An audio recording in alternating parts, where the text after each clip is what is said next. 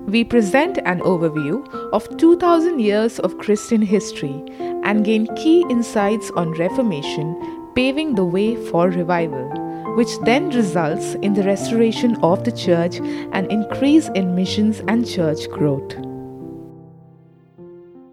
All right, we're going to get ready to make our declaration this morning. I have a question. What do you say the first thing you say when you wake up? Put your feet on the floor, and what do you say? Oh man, another day. What do you say? Thank you, Jesus. Yeah. The Bible says, this is the day that the Lord has made. I will be sad and be totally mad, No, what does it say? This is the day that the Lord has made. I will rejoice and be glad in it. So that's a declaration. So that's a declaration you and I can make every morning. When you wake up, doesn't matter whether it's the Monday morning blues like tomorrow morning or whatever it is, some Tuesday, Wednesday, doesn't matter what day of the week it is. We all say the same thing. This is the day that the Lord has made. We will rejoice and be glad in it. Just shake yourself up. Or the Bible says, blessed be the Lord who daily loads me with troubles. No, that's not what it says. It says, blessed be the Lord who daily loads me with his benefits. Amen? So what do you say? Wow, this morning, God, I don't know what benefits you're going to dump on me, you're going to put upon me. So blessed be God who daily puts his benefits on my life, his blessings on my life. Right? Or how about saying, great is your faithfulness. Your mercies are new every morning. Amen? So why don't we just do that every morning when you wake up? Doesn't matter how you feel. Doesn't matter what's lined up for you that day. Maybe you've got, this big meeting with your boss and you've got to report on certain things or whatever it might be. Doesn't matter what the pressure is. Doesn't matter what the challenge is up ahead of you. You say the same thing. This is the day the Lord has made. I will rejoice. I will be glad in it. Blessed be my God. He loads me with his benefits. His mercies are new every morning. Great is his faithfulness. Let's learn to declare that day after day every morning, just as you wake up. So this morning, we train ourselves to make this declaration. It's basically a summary of many things that God has put in his word. We want to stay true to his word even as we keep making our declaration. So let's rise to our feet this morning. As we do this, we say this intentionally. We want to align our words with what God has said. So if you have your Bible, lift it high up in the air. Say this out loud, bold and strong with me. This is God's word. This is God speaking to me. I am who God says I am. I can do what God says I can do. I will become everything God has promised. I'm saved, healed, delivered, redeemed. I'm blessed, victorious, prosperous, triumphant. I'm a minister of God, a servant of Christ, and a channel of his blessing. To many people, I receive his word. I believe his word. And I live by his word. Christ is my master. And to him, I am an absolute surrender. In Jesus' name, amen. Turn around to the person next to you and just say hi, hello, give them your name. And this morning's sermon is called A Brief History of Time. Okay, that was supposed to be a joke. Nobody laughed. Okay, we've been talking about revivals. And this morning, what we're going to do is travel back in time, 2,000 years. And we're going to traverse 2,000 years of church history in the next 40 minutes. You okay? Now, I don't know how many of you like history, but I like history. Church history especially. I just like to read stories of what God has done in the past and just review those things. Now, all of this entire series is, I'm working on a book, so it's all going to be out in print. This entire series on revivals, visitations, and moves of God, where you'll have stories given to you at length. And even this timeline will be in much greater detail than what we're going to talk this morning, because obviously we can't cover every event and every key person and every key thing that happened in the history of the church. But it's important for us to know the history of the church so that we understand why we are where we are today. What happened in the past to bring us to where we are today. And to correctly understand and interpret the present, it's important to know history. We can get into problems if we interpret the present in isolation. You need to know the past. What brought us here? What caused these things to come together? Why are we here? The other reason why it's important to look at history is because it gives us an idea of God's patterns of working. God, what has He done in the past? What are the kinds of things has He done in the past? What has He put into the life of the church that we must never lose? We must understand these things. Just to give a scriptural backing or some point of reference scripturally before we begin this journey, a couple of verses. In Deuteronomy chapter 4 and verse 9, God tells Moses and He tells His people, "Take heed to yourself and diligently keep yourself, lest you forget the things your eyes have seen, and lest they depart from your heart all the days of your life. Teach them to your children and your grandchildren." Don't forget what God has done in your past. And it's good for us as individuals also. Just to look back and say, God, I remember I was there in the PIT several times. And God, you brought me out. And here I find myself in it again, and I know you will bring me. Right? It's good to look back. See what God has done. Remember, it inspires faith. It inspires confidence in God. It also teaches you how God would work. You're anticipating a certain way of God working because you know He's done it in the past. So God is telling Moses, make sure you tell your people, don't forget what God has done. In Joshua chapter 4, you find the people of Israel, they're crossing over the river Jordan, they're getting into the land of Canaan, but God tells them to do something. He says, as you cross over this Jordan, once everyone has gone across, get the priests, each one from each of the tribe, take 12 big stones and make a pile on the bank of the river Jordan on the other side. And he says in verse 6, that this may be a sign among you and your children when they ask in time to come, what do these stones mean to you? What do these stones mean? What are these memorials? What are these landmarks? What does it mean? And then he says, you will tell them about the waters of Jordan, how before the very ark of the covenant, before the very presence of God, the waters parted and that you crossed over the Jordan. So in other words, this is a memorial of a wonderful deed, an act that God has done in your life. Don't forget it. Amen? It's important for us to raise up our personal memorials. Now it may not be piles of stones or other things, but it's at least in your journal. Now you know why you should buy the journal, right? I like to journal. I like to write down. Sometimes I journal. I met with so-and-so and had a great meeting. It was wonderful.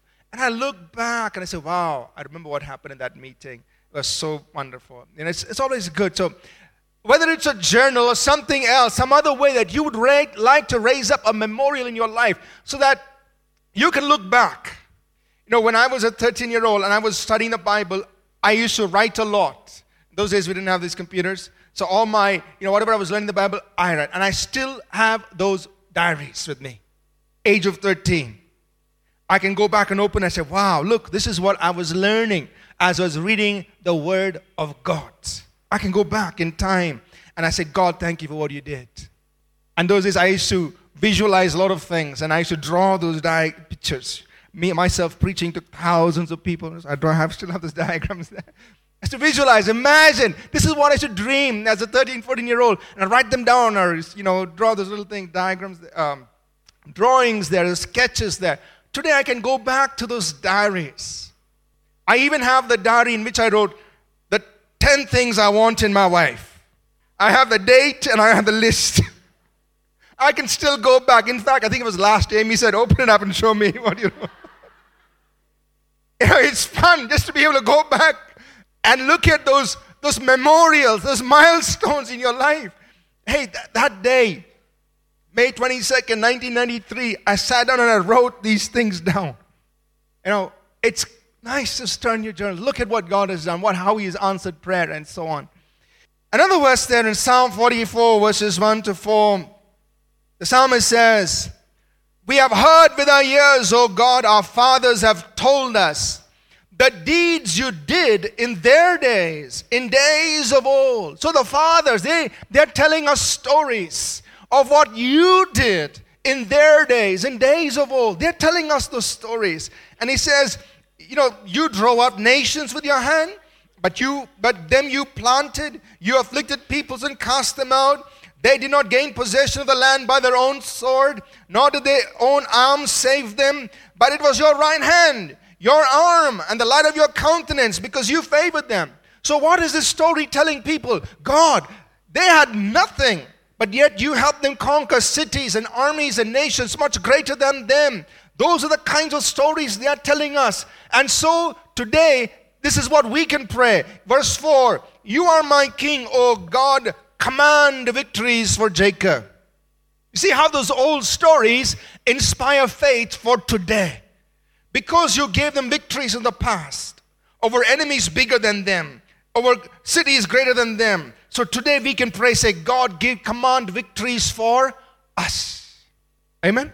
So it's good for us to remember, recount, look back at what God has done. So what we're going to do in the next 30, 40 minutes we have together is journey through the history of the church and look at key events, key people, key things that happened. And some of these I'll just make mention because we won't have time to elaborate on it. And there'll be a few things that I might elaborate.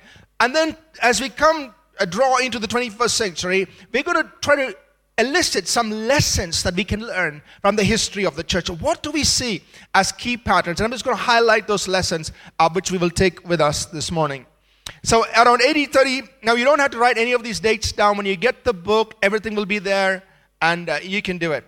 Now when we were doing this conference in Mysore, this particular session came right after lunch.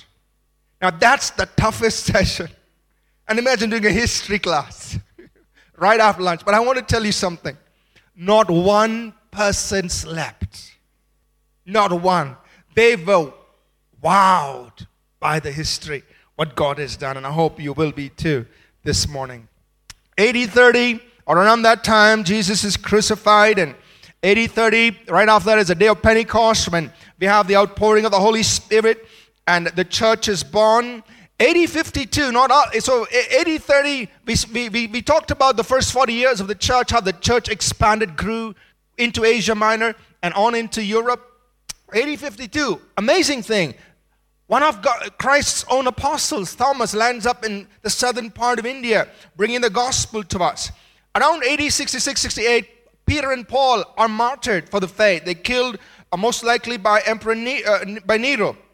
80-70, Jerusalem is destroyed the way Jesus said, had prophesied and said, not one stone will be left here. Everything was destroyed.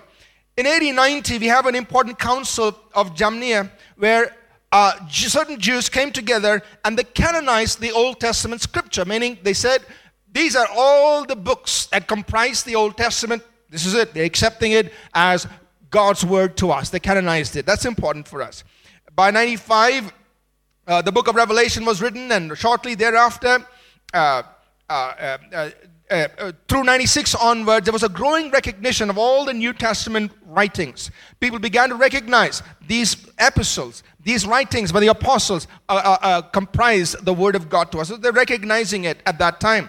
98, the apostle John dies, the last apostle of Jesus Christ. By 99, all the New Testament writings are completed.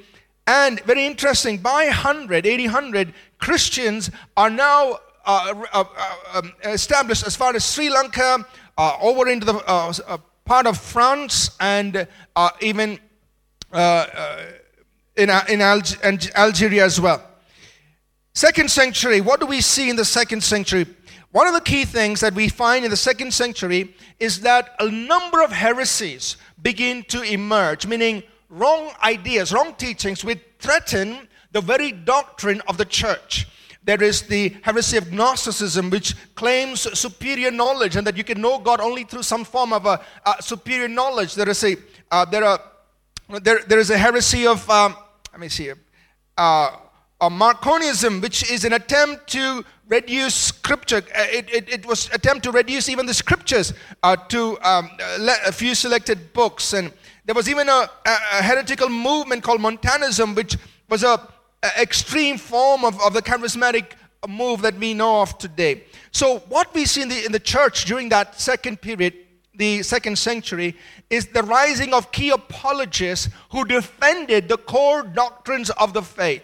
Some of them important names are men like Irenaeus and Justin Martyr. Here's what you see in the second century. You read about a man named Aristides in AD 125. He writes the first apology for the church to defend the faith. And he presents it to the Roman emperor. In AD 155, Justin Martyr, another apologist, he writes his first apology and initiates the rising of many apologists who would stand up for certain truths that were being challenged. Things like the deity of Christ, the sacredness of Scripture, and so on. Polycarp in AD 155 is a direct disciple of the Apostle John. He is martyred there in AD 155, but he, before his death, trains another church historian and apologist, Irenaeus. Very important, because Irenaeus was trained directly by John the Apostle. And he, in 183 to 186, he writes his own work against heresies. And he defends the Christian faith. And that's his work is very important, both doctrinally and historically. He preserves the truth concerning the deity of Christ, and he also preserves history as given to him through the Apostle John. So that's the second century. The third century, a very important thing that we see in the third century is the rise of what we know as monasticism.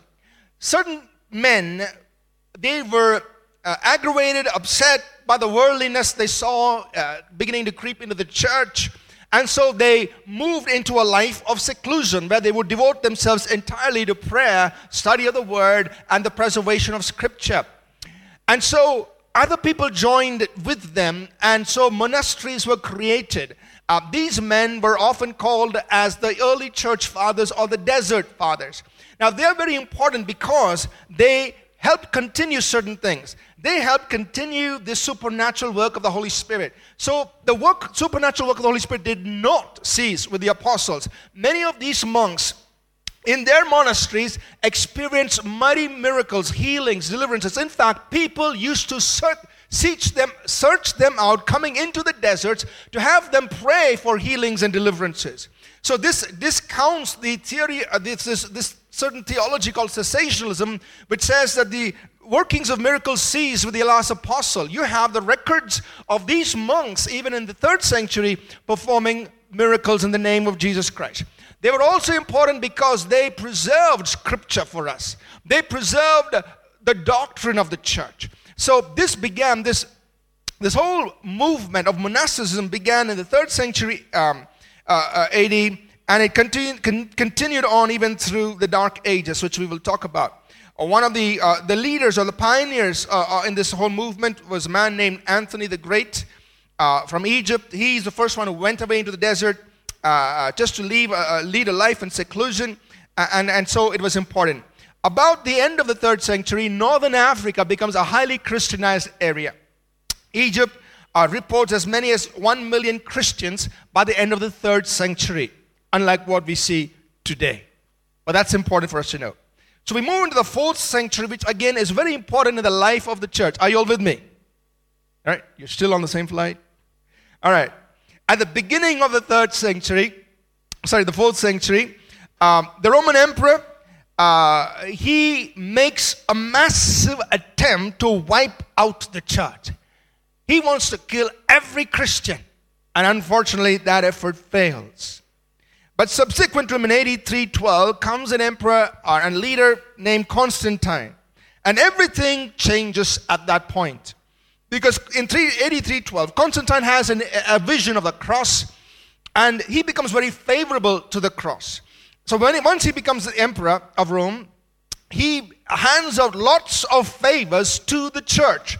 He gives them lots of land. He enables them to build these huge basilicas and huge buildings. And so from then on, it's a convenient thing to become a Christian, not something that you do because of a hard conversion. So you have a mass movement of people all across Rome into the church, bringing with them all their pagan practices, but not having genuine conversion of the heart. This was the result of Constantine's favor towards the church. And so we see this happening starting from about 313 AD. Around that time, in 318 AD, there is a man who belonged to a church in Alexandria. It was not called All People's Church. His name was Arius. And he came up with this wrong teaching, wrong idea that gave a different explanation to the deity of Christ. And he came up with his wrong theories, and he was, he of course was excommunicated by the church. But it gave rise to what was known as the Arian controversy, another heresy that was questioning the deity of Christ. So what Emperor Constantine did in AD 325 is that he called the first council of the church post the early church period. You remember in the early church they had the council of Jerusalem that was presided by James the apostle in Acts chapter 15. So this was the first major council after that, which was called in by Emperor Constantine in AD 325 in Nicaea. So he brought together the bishops, the leaders, and they discussed this whole, how do we defend the church against this Arian controversy?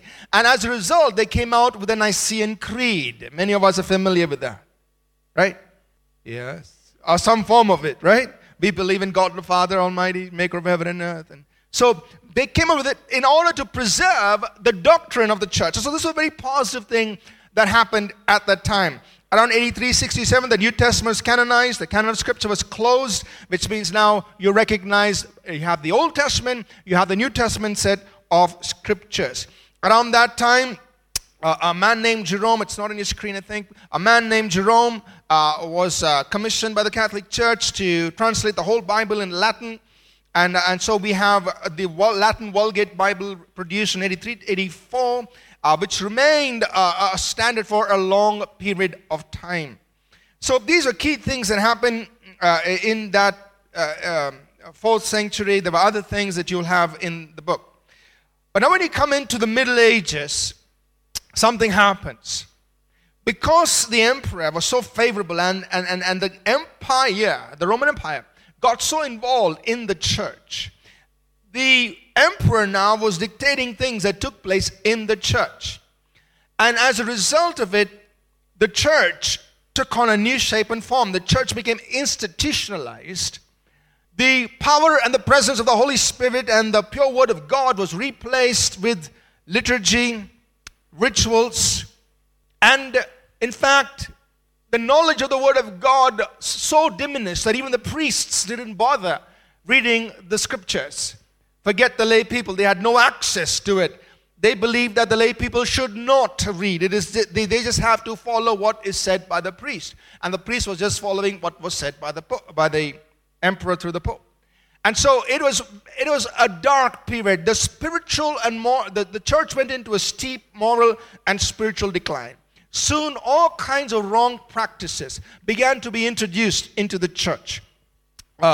Things like prayers to the saints, worship of relics, transubstitution, imagining that the bread and the wine actually becomes the real flesh and blood of Jesus, and belief in purgatory, belief in the supremacy of the church and the infallibility of the church, and belief in the supremacy of the pope, and also believing in also a thing called indulgences, where you can pay money to legally sin, right?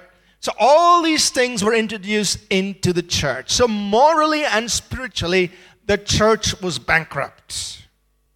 So if you lived in that time called the Dark Ages, which went on for about 1,000 years, if you went to somebody, say a person who was in this big cathedral or big church building, and you told them, do you know there's coming a time when every believer will be able to worship God in spirit and truth?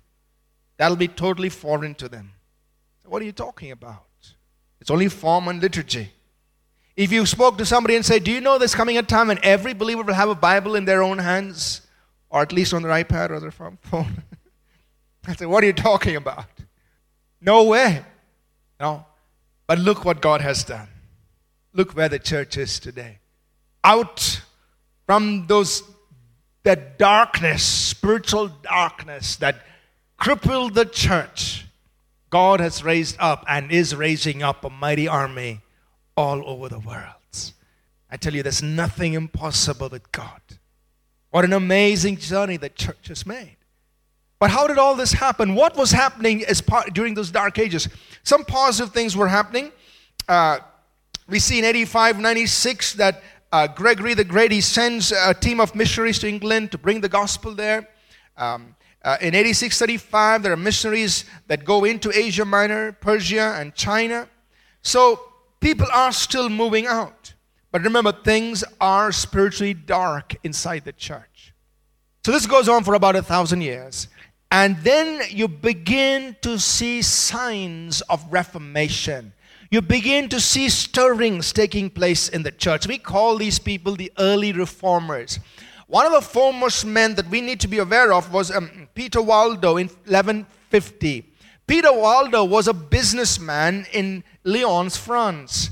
And he happened to read the New Testament. He started reading in Matthew. He was reading the teachings of Jesus. And he said, these are not the things being practiced in the church today. And so he decided, a businessman, decided that he was going to follow what was in the New Testament. And he stepped out. He started preaching what he was reading in the Gospel of Matthew. And people started following him. They started practicing healing and doing whatever they read in Matthew chapter 10. Now, they rejected many of the teachings of the institutionalized church of that day. And that was the starting point of Reformation that we see. In 1266, the Mongol leader Khan, he asks for Marco Polo's father and uncle. He asks for the Pope to send Christians into Mongolia, but he asks for 100 missionaries. He says, please send 100 missionaries to Mongolia. But only 2 left, and only 1 reached. We missed a great opportunity at that time. In 1382, we read about John Wycliffe. He's known as the Reformation Morning Star. John Wycliffe was an Oxford-educated scholar. He had a doctorate in theology, and this was 200 years before the Reformation. He believed, and that he declared that every Christian had a right to know the Bible, and he emphasized that every Christian must look at Christ alone to experience salvation without much of the practices of the church. And so John Wycliffe set out to translate the Bible, the entire Bible, into English. He translated it from the Latin Vulgate, from the work of Jerome. But that was his work, which was a very important work to get the whole Bible in English. He did that in 1384 and 1382, and he died 2 years later. In 1415, we read about another man named John Huss, who was born in a place in Czechoslovakia. And he was a professor at the University of Prague and the chaplain at the Bethlehem Chapel in Prague. So he held 2 key positions. He was trained in theology, and he held 2 key positions. Now, John Huss, having these very important positions, began to preach the scripture. He began to, he was influenced by the writings of John Wycliffe, and he began to preach about the Word of God. He challenged the things, the corruption and the abuses that were in the church at that time. He also believed that each person should have his own Bible in a language that they can read, and so on. And he preached about the justification by faith, and about 100 years even before Martin Luther. But promptly, John Huss was burnt at the stake in 1415. Today, what we take for granted of being saved by grace used to cost people their lives just for preaching it. In 1455, we read about this man named Johannes Gutenberg. He invents the printing press, which was a great blessing because they now printed many copies of the Latin Bible, and Bibles began. Multiple copies of the Bible were easily available. So when we move on into the 1500s, we begin to see more of this Reformation taking shape. In 1516, we read about a man named Erasmus. He was a Dutch scholar, a monk, and turned writer. And it is often said that Erasmus loaded the cannon that Martin Luther fired. Now, Erasmus was, again, he was a scholar, and he attempted to bring change by two things. One, he wrote a satire, a writing that in a humorous way exposed all the folly that was in the church. And he also made a new translation, the Greek New Testament, into Greek and into Latin side by side. And then he had his notes all around that emphasized the teaching of Scripture and exposed the errors in the church, in the church of that day. And he handed it to the Pope for the Pope to bless and release it to everybody. He was a good strategist. But his intent was, let's bring change. And that was his work. Right after that, in 1517, we hear about Martin Luther. On October 31st, he goes up, 1517, he goes up to the church in Wittenberg, and he nails his 95 Theses on the door of that church, and that changed the course of Christian history. Because when he stood up and he identified 95 errors in the church, it divided the church. Those who would dare to step out and believe the teaching of the Scripture. It was a challenge, but that was historical. And that's why many times when we talk about Reformation, we talk about Martin Luther, but we must keep in mind there were several people prior who also began to preach and teach important things. Right after Martin Luther, many reformers began to rise. Ulrich Zwingli in 1519 in Switzerland was very important, and he began to preach the same teaching of Scripture, that there is justification by faith in Christ. We must read the Scripture, follow the Scripture, not the practices of the institutionalized church. A very important move at that time in 1525 were an offshoot of Ulrich Zwingli in Switzerland was a group called the Anabaptists. They went a step further and they rejected the infant water baptism, and they said you need to be baptized as a believer properly the way the Bible says. Now they suffered for that. They were promptly excommunicated, but they stayed with that preaching and teaching, not only of justification by faith in Christ, the belief in the Scripture, but also you need to be baptized the way the New Testament says. They also believed not only in the priesthood of all believers, but in the ministry of all believers. They believed in the work of the Holy Spirit, just like we do. So the Anabaptists are the closest to the modern day charismatic movement that we can get, and this goes way back into 1525. A great move that took place at that time. Around the same time, 1525, William Tyndale, a very important person because he translated the entire Bible from the original text, from the Hebrew and the Greek, translated the entire English Bible. He was a scholar who studied both at Oxford and Cambridge. He spoke 7 languages. He was proficient in Hebrew and the Greek.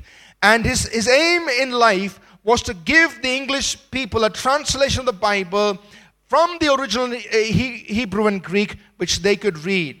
Here's what he's quoted to saying, I defy the Pope and all his laws. If God spares my life many years, I will cause a boy that drives the plow to know more of the Scriptures than thou dost. That was his passion. He wanted to get the book, the Word of God, into every person's hand. And so he succeeded in doing that. By 1534, the entire Bible was translated from the original Hebrew and Greek, and but it was rejected. It brought a lot of unrest within the church, and William Tyndale was imprisoned, strangled. He was burned at the stake in 1536. His last words were, Lord, open the King of England's eyes. Now, when you and I read the Bible, the English Bible, Remember, the people who were burned alive just to bring it in the language you and I can read. Can't take it lightly. John Knox, we see other reformers, John Calvin and so on in 1536. In 1556, we see John Knox, who brought great reformation in Scotland. And he prayed this powerful prayer, Lord, give me Scotland or else I die. I think that inspires all of us. The pastors in Mysore, when they saw this, somebody took a photo and sent it on the WhatsApp group to everybody, saying, this is how we must pray for Mysore. Lord, give me Mysore or else I think that's how we must pray for Bangalore. Lord, give me Bangalore, give me India, or else I. Now, John Knox was such a powerful man of prayer. The Queen of Scotland once said, I do not fear all the armies of Europe as much as I fear the prayers of John Knox. And within one generation during John Knox's time, 90% of Scotland became Christian. One man who prayed, God, give me Scotland or else I. Challenge for us. 1611, we have the authorized King James Version of the Bible released in 1604. 7 years prior to that, King James I got together 54 men who were skilled in Hebrew and Greek, and he wanted them to translate it. They worked in 6 different groups, and in 1611 they released the first copies of the New Version. That went through several revisions, and what we have today as the authorized King James Version of the Bible, some of us may be using that, is the 1762 revision of that, but that's also important. So, what we see here is from all of the wrong things that are going on in the church, Reformation began to take place. But what did this Reformation result in? As we see truth being restored, as we see the church being aligned to what it's supposed to be, the next thing we see happen is revival breaking out. In 1726 through 1750, that period in the history of the church is amazing. It's the time of the first great awakening in North America. Revival swept across North America. But not only that, during that same time, revival took place across England and in Germany. You heard some of these stories in the first Great Awakening.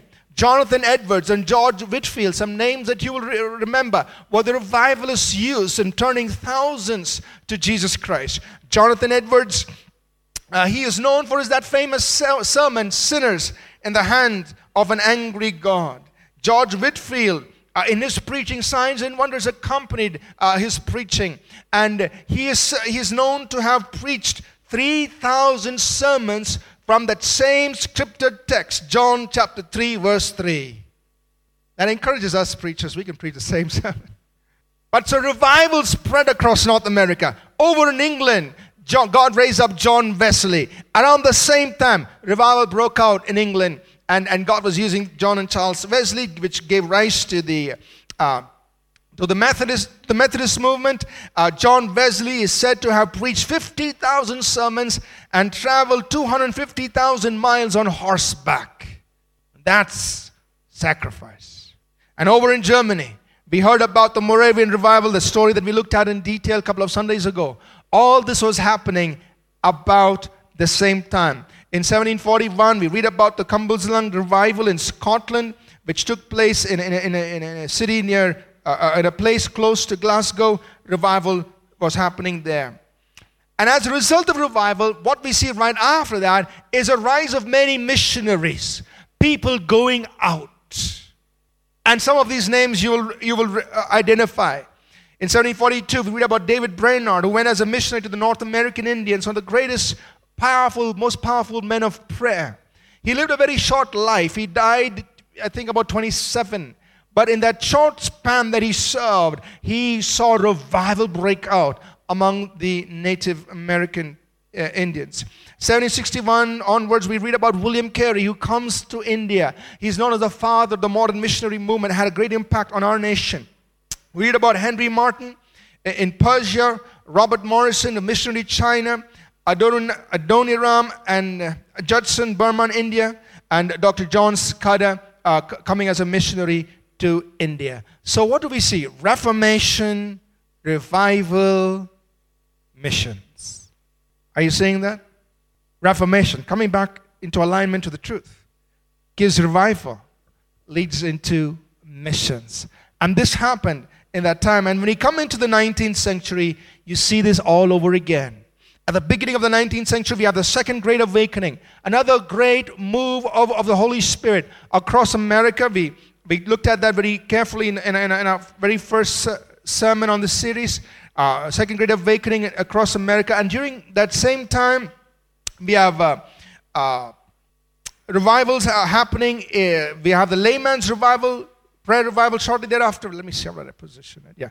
During that, right after that, we have many notable missionaries going out. David Livingstone to Africa, William Burns to China, Hudson Taylor again to China, George Muller in England itself serving the orphans, Mary Slessor, a missionary to Africa. So we see revival, many missionaries being released. We see another revival taking place during 1857 to 1858. That whole time period, 1857 through 1860, that period is a very important period, because what we see in the history of that church is there was revival breaking out globally in many different regions of the globe. We see the revival, layman's prayer revival in New York.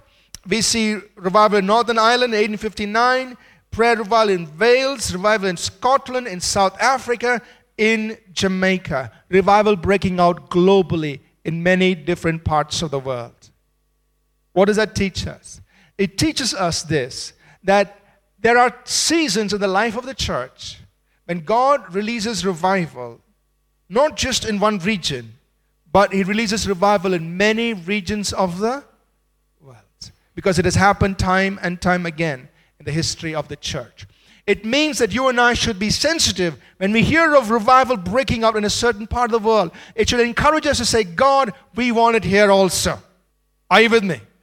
Are you all still awake, or you're gone like man, history class, I used to sleep. But this is different history. This is exciting.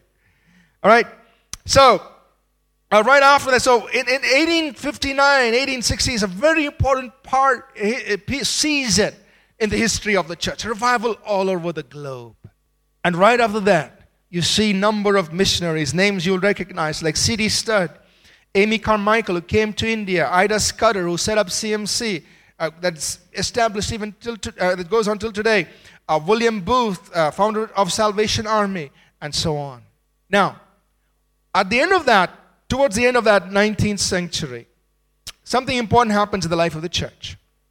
We see, just as we had the early reformers, we mentioned, we see what we call as the healing forerunners, meaning now we are beginning to see offices being restored to the church, ministry offices. We had reformers who brought truth back into the church. But now we begin to see ministry gifts being restored because they comprise the structure of the church body. The church structure is comprised of evangelists, pastors, teachers, prophets, and apostles. Are you with me? That needed to be restored. And we see the beginnings of that towards the end of the 19th century. And so we have these men, some of them we've listed here, whom we call as the healing forerunners. If people we could clearly identify as saying these are healing evangelists, men with that who are moving in that, and famous names like John Alexander Dowie, who set up Zion City, John G. Lake, and F.F. Bosworth. F.F. Bosworth wrote the classic book, Christ the Healer, which even today is a classic if you want to learn about healing ministry. But he wrote it back in that day. John G. Lake, a great healing evangelist. He was a businessman in Chicago. He left his job. He moved to South Africa. And in a 5-year period, more than 1,000 churches were raised up in South Africa. He was so powerful that God was using him so powerfully in the healing ministry. When a plague broke out in that area where he was living, he and his workers were untouched. They would go and rescue the people affected by the plague, and it would not affect them. John G. Lake then went back to America. He set up a home on the West Coast in Spokane. In Spokane, Washington. He set up his headquarters there. He had a ministry called the Healing Rooms, where all they did was to pray for sick people. And they had such healings that about 100,000 documented healings every year. Now, the Small Business Bureau in America wanted to investigate them because they were supposedly practicing medicine without license. So he invited them. He said, you watch what we do for an entire week. And at the end of the week, I will gather all these people in an auditorium and I will give you 100 valid healings for you to test. And they did that. They spent an entire week in the healing rooms looking at John G. Lake and all the other people praying for the sick. They saw the people getting healed, and then they brought them all into this auditorium, gave them this 100 things, and they said, we don't even want to look at it. You are clear. Such was the power of the healing ministry released through this man. God was restoring something to the church, which I believe today, we must recover. Redig some of those ancient wells and drink out of it. Amen? So we have this thing. And then now in the beginning of the 20th century, I want to just briefly talk about, only 10 more minutes. Charles Fox Parham, 1900. This was very important. In 1900, this is the year 1899. It's December 31st. Here's a man, Charles Fox Parham. He is so hungry for the Holy Spirit. You see, in those days, they didn't have the teaching and the revelation that if you wanted to be baptized in the Holy Spirit, somebody could teach you about it, lay hands on you and pray, and you could be filled with the Holy Spirit and start speaking in tongues. They didn't have all of that. Charles Fox Parham was hungry. He was running a little Bible college. He had about 20-some students there. So he told all of them, read the book of Acts. Whatever you find in it, let's start praying for it. So they all read the book of Acts, and they were convinced that in addition to being saved and sanctified, they needed to have the separate experience of being baptized with the Holy Spirit. So his entire group of students were all praying. He was also praying, saying, God, we want this. Now here's how interesting the way God answered. Midnight, 1899, switching over into the 1900, midnight, December 31st. They had this young girl, she said, her name was Agnes, and she said, she came to Charles Parham and said, can you just lay hands on me and pray that God will baptize me with the Holy Spirit? Now he himself had not experienced it. But see how God worked. He laid his hands on her, prayed for her, and right at midnight, she was baptized in the Holy Spirit. She started speaking in Chinese, and she spoke in Chinese for the next 3 days. She could not speak English. And that was clear evidence she was baptized in the Holy Ghost. But that began the Pentecostal movement. And soon all the other students were baptized in the Holy Spirit, speaking in tongues. Charles Parham was himself baptized in the Holy Spirit, speaking in tongues. They disbanded the Bible college in 4 months because they all wanted to go out and take this news. But that began this mighty move of the Holy Spirit. Around that same time, revival started breaking out in different parts of the world. And you have the list there in 1904, the Welsh revival, the revival in South Africa in 1905, John Hyde in Punjab, Sialkot in Punjab in India. In 1905, the Mukti Mission. You've heard of some of these stories. But in 1906, an amazing revival broke out in Azusa Street, and I want to spend a few minutes on that. Charles Fox Parham, who had earlier run that little 4-month Bible college in Topeka, Kansas, at the turn of the century, he was in Houston. In 1905, he was doing a similar Bible college there, and a man named William Seymour wanted to attend that short-term Bible college. Now, because of the segregation laws of that day, Seymour could not sit in the main class. So he had to sit outside and look through the window and listen to what Parham was teaching. So William Seymour was sitting outside, listening to the entire lectures. He believed everything that he was hearing about the Holy Spirit, except that he had not yet experienced it. Around that time, he received an invitation to take up pastorate of a small church in Los Angeles. So with Charles Parham's permission, he quit his course.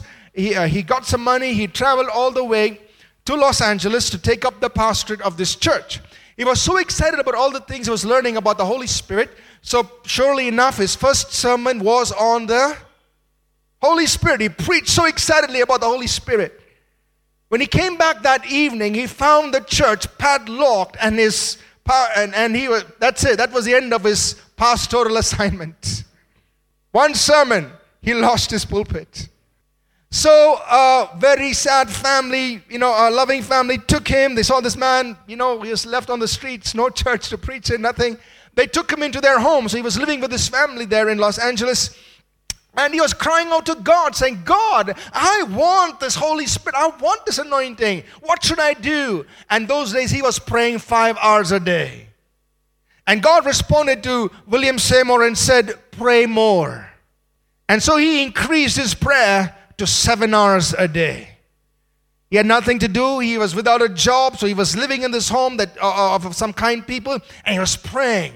One evening when he came for dinner along with his family, suddenly, I hope it happens in all of our living rooms, suddenly the Holy Spirit just moved upon them. This man in whose house he was staying was thrown off his chair on the floor, and he started praying in tongues. And everyone else around that table began to pray in tongues in the living room of this home in Los Angeles. And these people they said, wow, God is here. And so what did they do? They went out to a street corner, now known as Azusa Street. They rented out a rundown barn. It was dirty and everything. And they began to hold meetings every day, prayer meetings in there. And William Seymour was hardly a great preacher. He would just stand at the pulpit and he would just pray to God.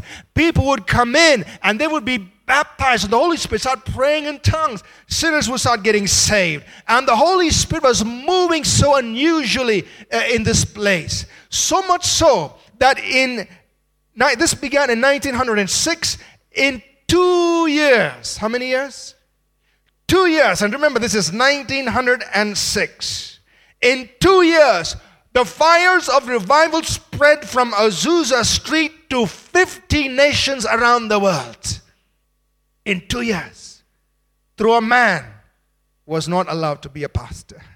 50 nations. That gave birth to the Pentecostal movement. In a short 6-year period subsequent to that, all across America, more than 3,000 cities, they were experiencing the fire of the Holy Spirit. Churches were raised up, Pentecostal churches where people were baptized, Holy Spirit, speaking in tongues. All started in the street corner in Azusa Street through one, and he was a one-eyed preacher, through one man who was just crying out for the Holy Spirit. That changed the course of Christian history, because that gave birth to what we call today as the Pentecostal movement, and subsequently came the charismatic movement out of that. And today, everywhere, all around the world, you have Christians praying in the Holy Spirit. In fact, the recent 2 weeks ago, The Economist carried several pages on the charismatic movement. This is the fastest growing. About 34% of the Christians today are charismatics. Fastest growing move within the Christian church began there. One man prayed. Amen. Subsequent to that, we see revivals happening all over the world, and we don't have time to go through all of that. Revivals in China, in Korea, and so on. And one of the amazing things that we see as a result of this revival, we see missions happening, new kinds of missions breaking out along the world. We have people get into aviation and so on. And then we see massive church growth. 1958, Yonggi Cho started his church in Korea. Today, they're close to 1 million people, members in one church. The second largest church is in Bogota, Colombia. Our pastor Cesar Castellanos, and I think in 1985 or something, he started that church. Now they're close to 300,000 people. The third largest church is in Hyderabad, Calvary Temple, Pastor Satish Kumar. He started the church in 2005. Today about 130,000 people are worshiping there. But there are massive churches of 50,000 people, many churches of 50,000 and more, almost in every continent. Many churches with 5,000 and more everywhere. The key thing I want to bring to our attention is this, that Reformation gives birth to revival, which brings about restoration of the church. What we see happen is that from in the early part of the 20th century, there was restoration of the church taking place. In the 1960s, the office of the evangelist was restored to the church. You would hear of men like Billy Graham and great evangelists rising up, holding big campaigns, and you'd say, he is an evangelist. In the 1970s, the office of the pastor teacher was restored to the church. People started teaching the Word of God. And so new kinds of churches were being established which could not be accommodated in the old form of institutionalized church. So new wineskin was required to contain the new wine that God was pouring. So in the 1970s, new kinds of churches were being established all around the world. They were word-based, spirit-filled churches that came out of the mainline Presbyterian, Anglican, Methodist, Lutheran type of churches. In the 1980s, the office of the prophet was restored to the church. You would know people who were prophetic and who were prophets all over the world. In the 1990s, the office of the apostle was restored to the church. God began to raise up men and women who were apostles in the body of Christ. And so these people, the evangelists, the pastors, the teachers, the prophets, the apostles, began to equip the church. And then we began to see the saints being released in the work of the ministry. So what is the current work of God in the church? It is to equip every believer to do the work of the ministry.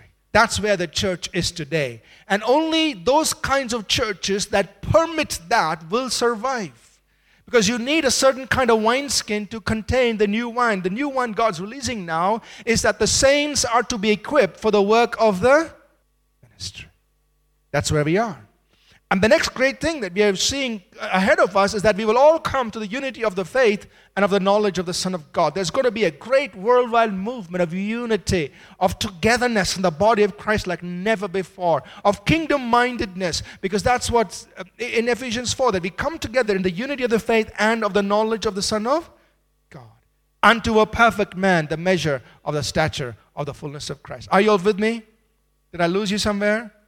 So the restoration of the church. The church is being restored in truth, in its structure, in the new wine, in the purpose of God's people and its impact on the world. We are going to have a powerful impact on the world as we come to the unity of the faith. You know why? Because Jesus said, I pray that they may be one, even as I am one, that the world may know. The moment the church begins to flow together in unity, the world is going to know who Jesus is. When I say unity, I'm not saying we all come under the same building. That's not practically possible. But I'm saying we are learning to work together. We are no longer intimidated by each other, but we are joining hands and hearts and saying we're all one in the body. Doesn't matter what label you put on yourself. Anyway, that'll all be stripped out when you're taken up in heaven. So, let's work together. That's where we are. And the world will know. The world will see the glory of God in the church. If God could bring us out of that darkness to where we are today, I believe He can take us the rest of the way. Amen.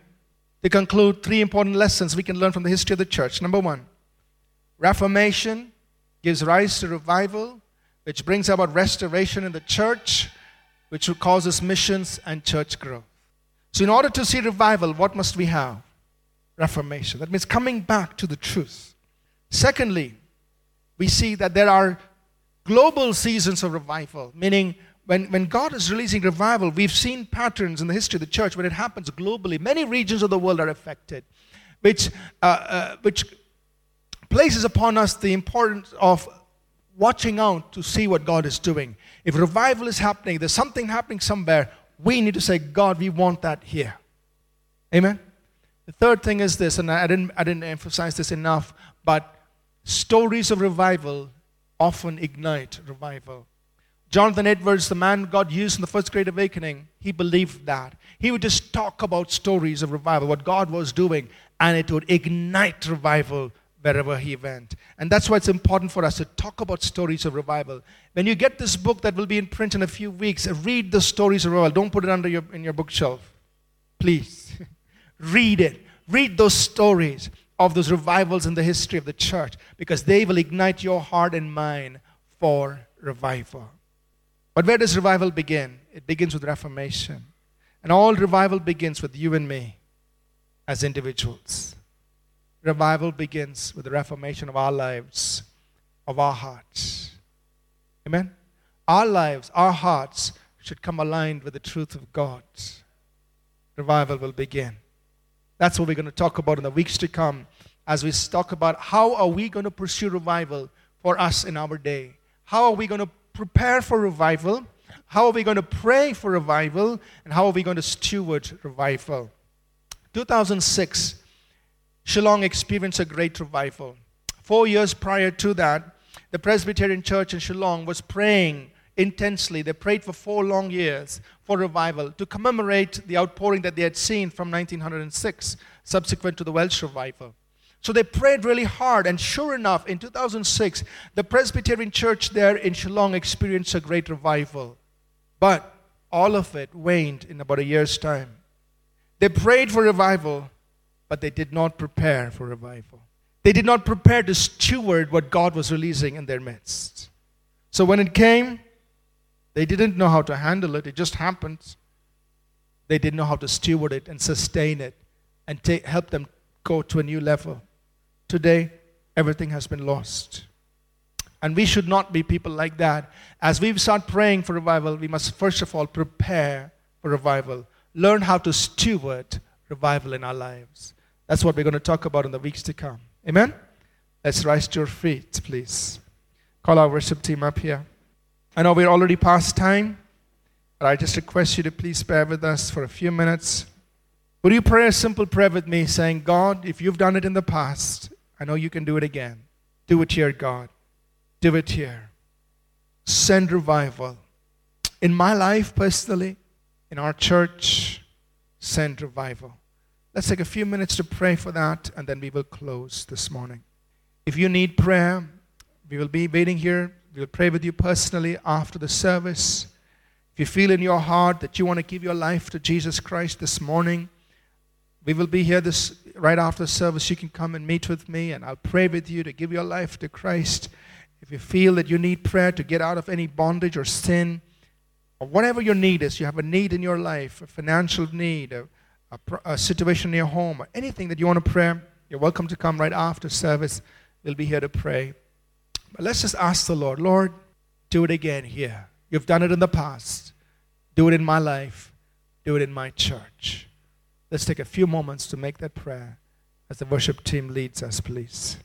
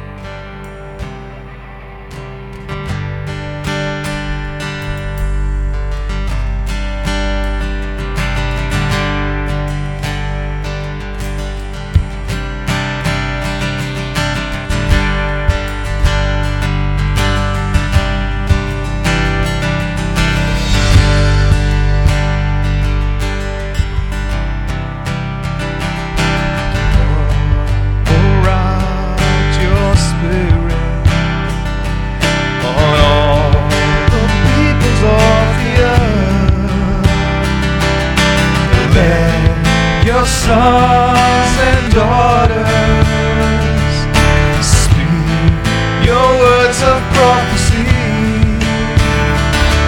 Send us dreams and visions. Reveal the secrets of your heart. Lord, our faith is rising. Let all heaven sound the coming of your day. There's gonna be a great awakening.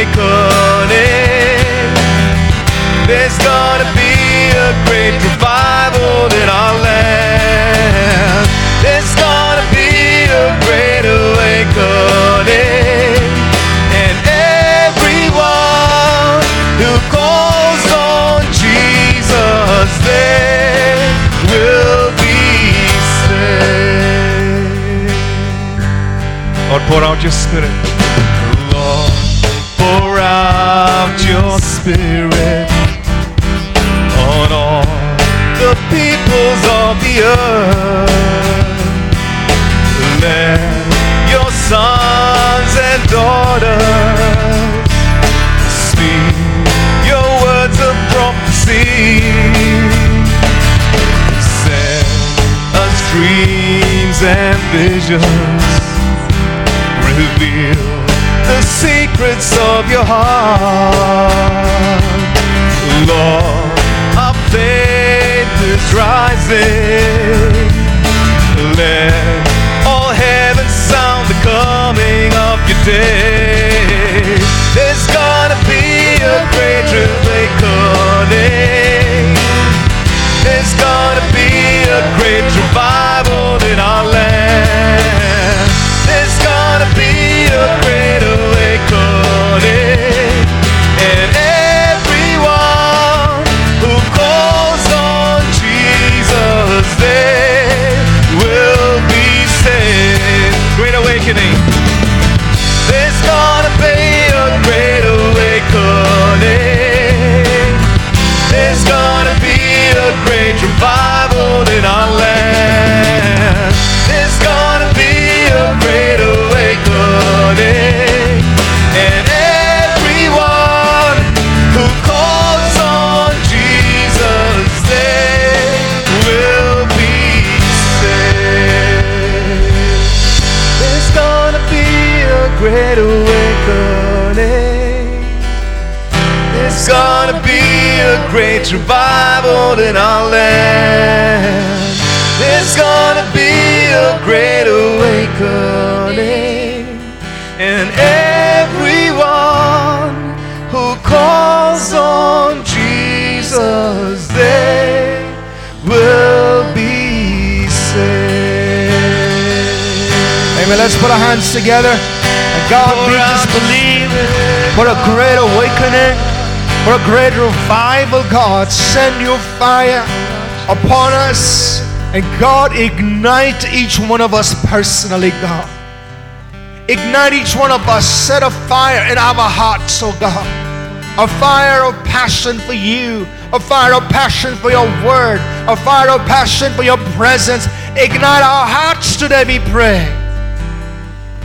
That revival will begin inside each of us, in our hearts. God, we pray you will visit us personally, visit us as a church, visit our city, visit our nation, we pray. God, if you've done it in the past and you've done it so many times, we look to you, God, to do it again and again and again. In Jesus' name, amen. Amen. Amen. Let's close. The grace of our Lord Jesus, the amazing love of God our Father, and the sweet transforming presence of His Holy Spirit be with each one of us always, always. In Jesus' name, amen. God bless you. Thank you so much for being here. We'll see you again. Enjoy revival. God bless. Have a good afternoon.